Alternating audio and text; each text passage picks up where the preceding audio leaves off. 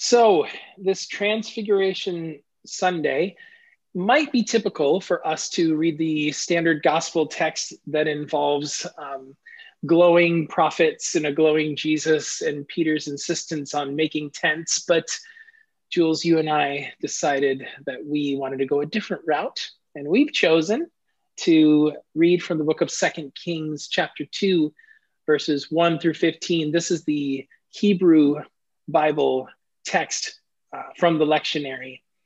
And this story definitely has some connections to Transfiguration, and we'll no doubt talk about those. But first, let's hear the word from 2 Kings.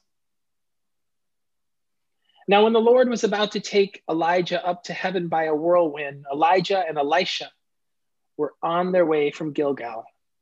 Elijah said to Elisha, "Stay here, for the Lord has sent me as far as Bethel." But Elisha said, "As the Lord lives and as you yourself live, I will not leave you." So they went down to Bethel. The company of prophets who were in Bethel came out to Elisha and said to him, "Do you know that today the Lord will take your master away from you?" And he said, "Yes, I know. Keep silent." Elijah said to him, "Elisha, stay here, for the Lord has sent me to Jericho." But he said, "As the Lord lives and as you yourself live, I will not leave you." So they came to Jericho. The company of prophets who were at Jericho drew near to Elisha and said to him, "Do you know that today the Lord will take your master away from you?" And he answered, "Yes, I know. Be silent." Then Elijah said to him, "Stay here, for the Lord has sent me to the Jordan." But he said, "As the Lord lives and as you yourself live, I will not leave you." So the two of them went on. 50 men of the company of prophets also went and stood at some distance from them as they both were standing by the Jordan.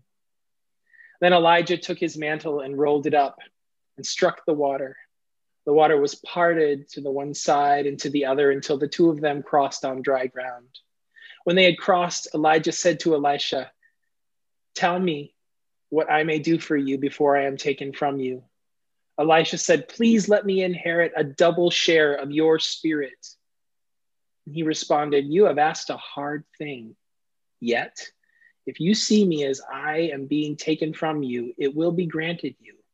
If not, it will not." As they continued walking and talking, a chariot of fire and horses of fire separated the two of them, and Elijah ascended in a whirlwind into heaven. Elisha kept watching and crying out, "Father, Father, the chariots of Israel and its horsemen." But when he could no longer see him, he grasped at his own clothes and tore them in two pieces. He picked up the mantle of Elijah that had fallen from him and went back and stood on the bank of the Jordan. He took the mantle of Elijah that had fallen from him and struck the water, saying, "Where is the Lord, the God of Elijah?" When he had struck the water was parted to the one side and to the other, and Elisha went over. When the company of prophets who were at Jericho saw him at a distance, they declared, "The spirit of Elijah rests on Elisha." They came to meet him and bowed to the ground before him. Hear what the Spirit is saying through the scriptures. Thanks be to God. Thanks be to God. Ooh, there's a lot in that story. What a story. What a story. Well, where should we start, Jules? Well, we've had the practice of just drawing attention to something in the text that jumps out at us. And with a text that moves this far and this fast and has so many interesting moments in it, I think we could pick almost anything, but I really do wonder what it is as we head into Lent that grasps you first. Yeah. Well, I have a tendency to cheat and choose two things. And so I'm going to do that again this week. First of all, it's the framing of the story itself. This is masterful storytelling. And it begins with basically saying to the first hearers of the story, you already know what happens. You know the conclusion of this story. This is what happened leading up to when Elijah was taken up. So they've probably heard this, they know, but the storyteller in this case is working on some particular framing. And then as you look through the story, there's this repetition that's really obvious. 3 times it's repeated. They go to a place, these 2 prophets, these partners, this mentor and mentee go together to a particular location, and Elisha is told to stay behind, and he says, no way, I'm coming with you. And they go, and then these prophets come out and they say, do you know what's going to happen? And Elisha says again, over and over, yes, I know, but shh, don't say anything, be quiet. Just watch, almost as if saying, just watch. And if we pay attention as well, each one of these locations that they go to is a reminder of the greater story of Israel, the great events of things that have happened in the life of the nation of Israel. Bethel is an important place. We know the old song, Joshaphat, the Battle of Jericho. So Jericho becomes this important marker. And of course, the Jordan River, which the Israelites had crossed. So again, the author is alluding throughout this text to something more, to something bigger, and like really pointing this out to the hearers and to the readers of this particular story. And so the framing of it all is beautiful to me. And I noticed that right away. The other thing that sticks out is that this is clearly a story about transition. It's a story about the transition of prophecy, of being a prophet. And this is a part of a greater story tradition of the mantle of being a prophet being handed down. Moses hands down the mantle next, right?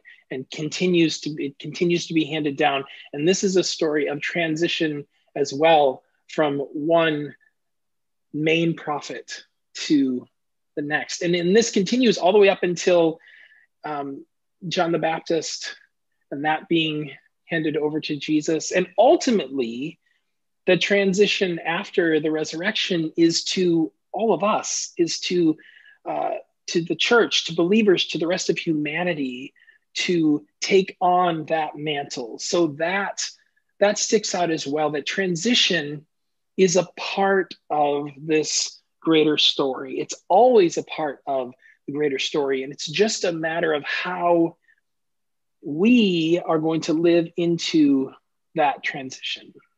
Yeah. Does that make sense? It does. And it points toward continuation. It points toward not only the framing piece that you drew attention to, but also the piece about transition, point toward the idea that God has set in motion something that we can participate in, but we have a part of, that we have a part in, but it's everything has something that comes before and something that follows. And I find a lot of hope in that. And I find a lot of comfort in that, actually, because as you described it, Elisha says, oh, I know, but he doesn't really know what's going to happen. He doesn't really know, but he feels a little confident. He maybe a little overly confident. And then he discovers, oh, there's still things here that I need to learn. And that's because we can't always know everything. The people before us didn't know everything. The people after us will know a little more maybe. But it's all a part of the larger story, and it's not about the individuals. And that's really interesting. Mm-hmm. Yeah, it's almost like Elisha is saying, yeah, I know. I don't know all the details. So that's why I need you to be quiet. Yeah. I need you to just not talk about it and just let it unfold. I mentioned in our conversation before we started recording that that's such a human tendency, that we want to anticipate and we want to question so we can figure out the story. Both of us talked about movie experiences. I won't talk about yours, but I remember when Amy and I were on a date to go see the movie Saving Private Ryan, which is a very serious, it's a war movie. It's gruesome in parts. And there was a dad who'd brought his child who was clearly too young to be at this particular movie. It wasn't the best parental choice. Kid was probably 8 or 9. And throughout the movie, in the serious parts, this child would keep asking questions and keep commenting and not modulating their voice for a movie theater. And the dad would like kept saying, shh, like basically quiet, just keep watching. Eventually people around were like, can you shut your kid up? This is a serious movie and he's wrecking it, right? But that's a tendency that we have to want to know the whole of the story and want to talk about it and figure it out. And it's almost like there are times when we need to just let the story unfold, keep paying attention, keep watching, but let it unfold. This is the reminder to me of the transfiguration story. And this is the story of when Jesus goes up in the mountain and he takes Peter with him. And in this moment of glorifying, Jesus turns white and there's lights, and Elijah and Moses show up and they're all glowing and in white. And Peter's response, because he doesn't know what to say, is like, let's make some tents. Let's make little houses for everybody.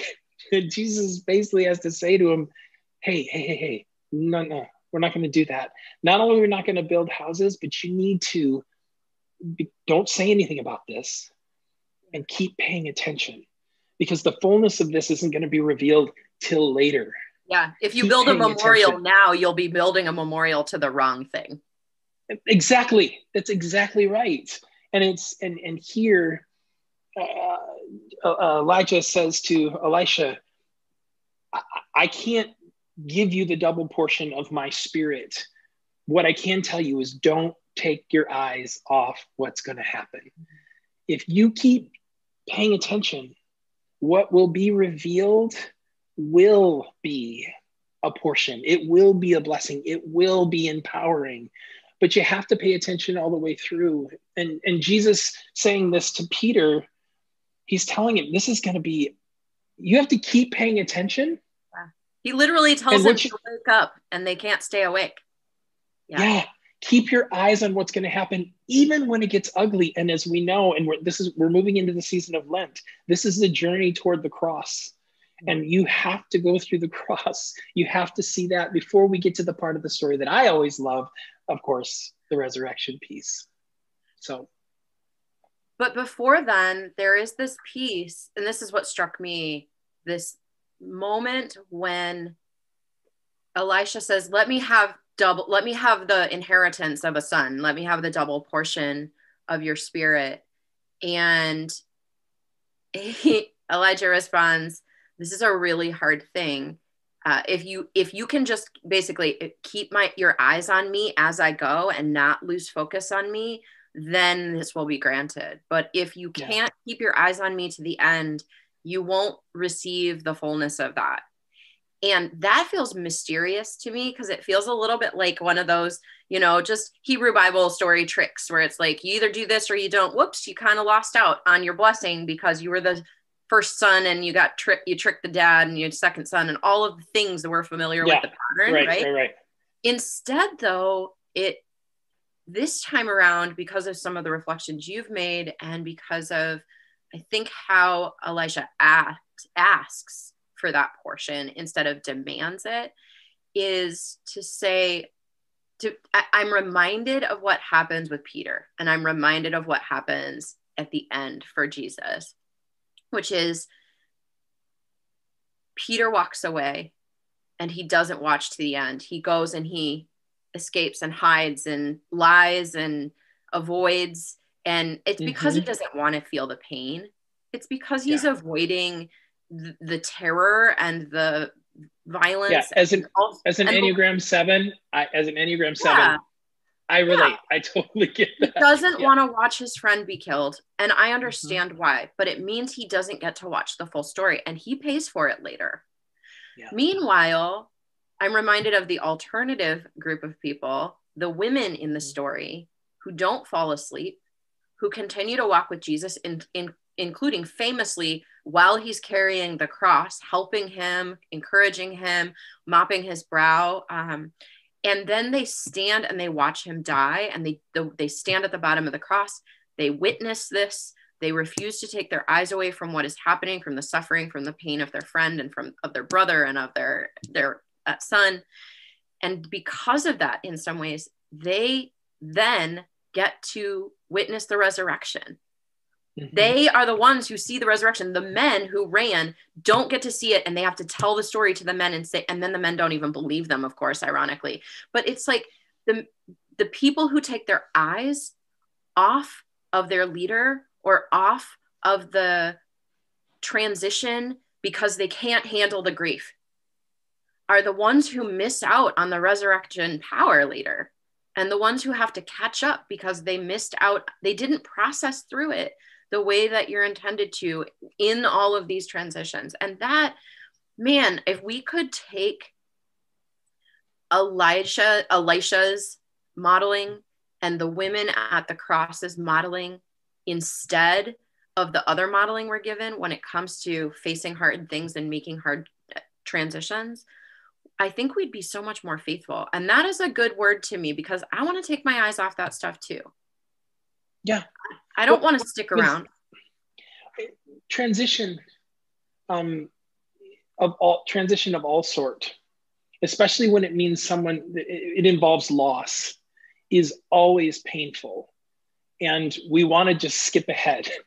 When we lose someone, when I'll even say, and this is not akin to that, but transitioning, like I'm transitioning out of pastoral leadership in our church. And you and I have both heard people say, essentially, right away, I know somebody else who can come and take that place. Almost like, oh, that's too bad. That's too bad. I don't want to think about and grieve the loss of somebody. Let's already look ahead to the other opportunity. Yeah.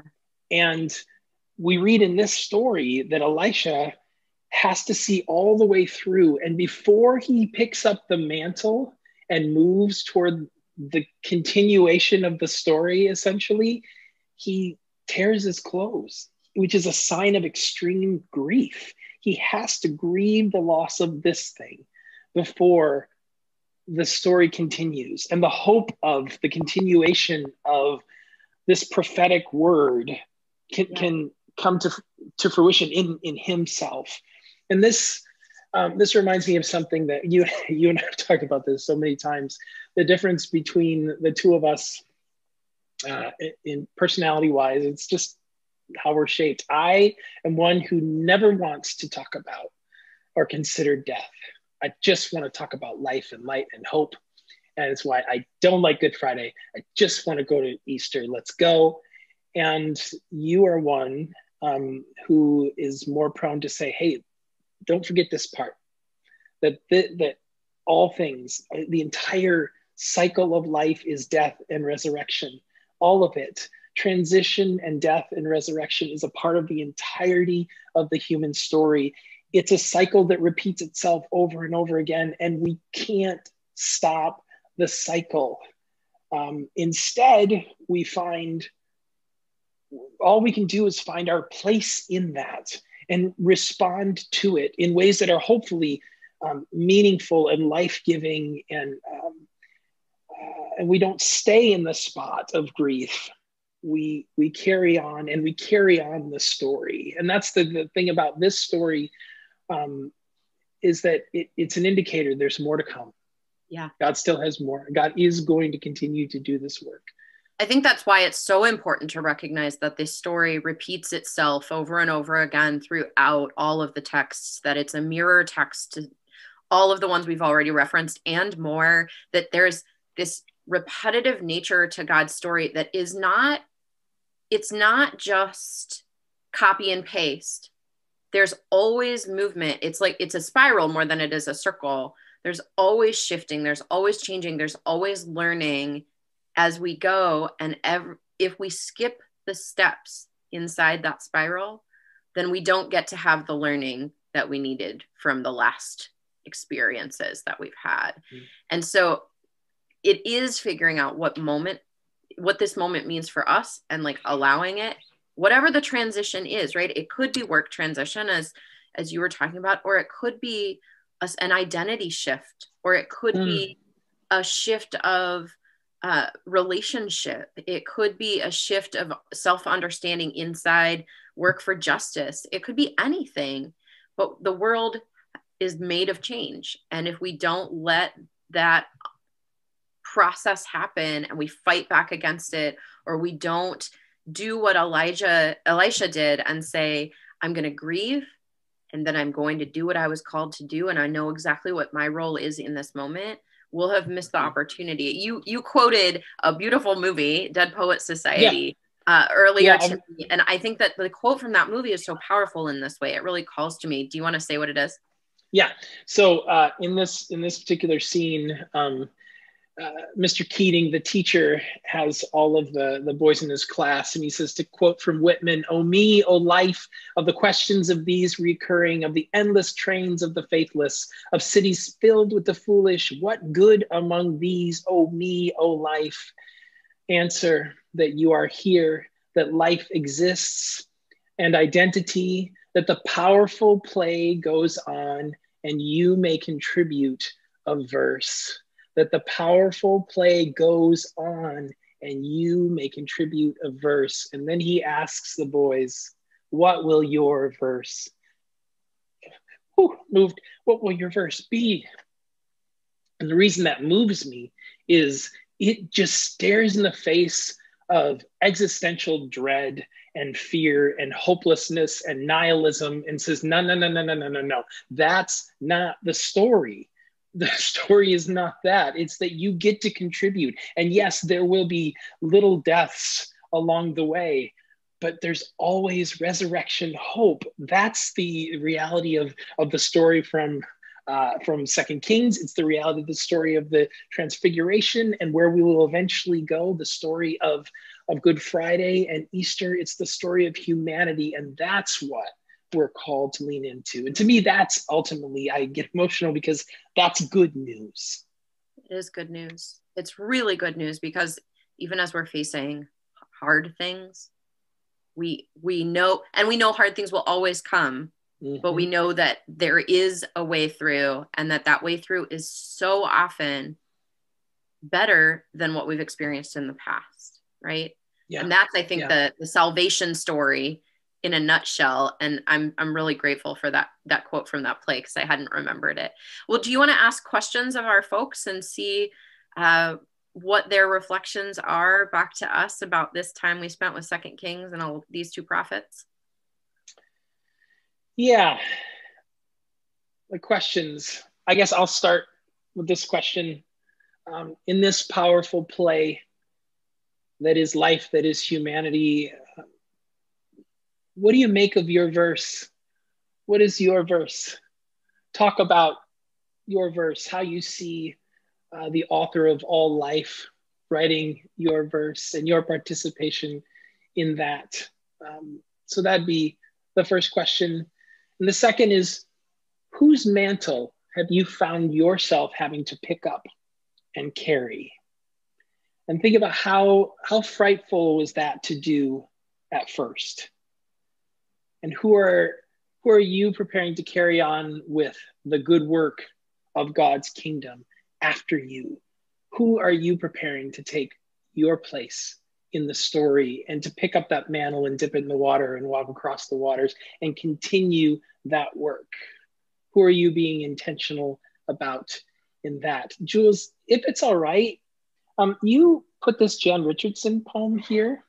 I'm wondering if you would be so good as to read that, perhaps as a form of prayer, and then I can sing our benediction. Would that be an all right way to close this week? I'd be happy to read this. This is a poem, a blessing poem from the inimitable Jan Richardson, and it is called The Blessing of Elijah. So let's use this poem as our prayer this morning as we end.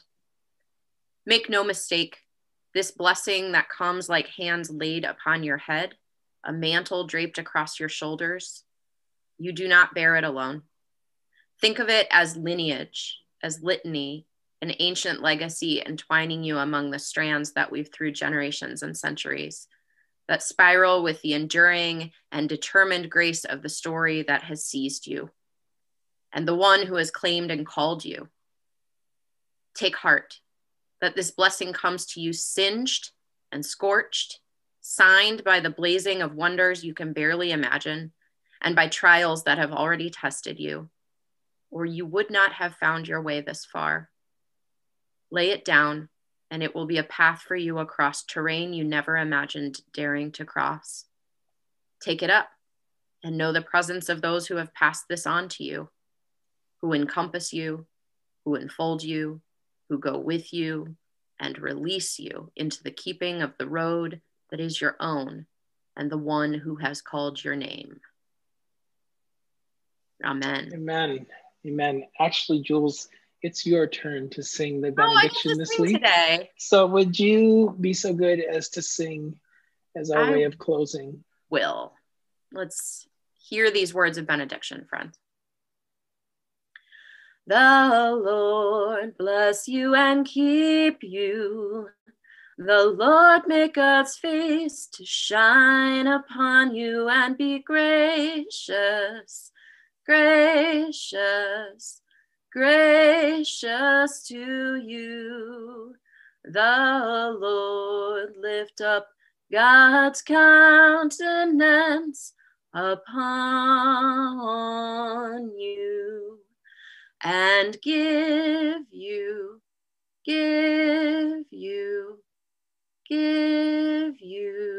peace. Stay home in peace, stay safe, be at peace. Hope to see you on Ash Wednesday, and be blessed as we enter into the season of Lent. Amen.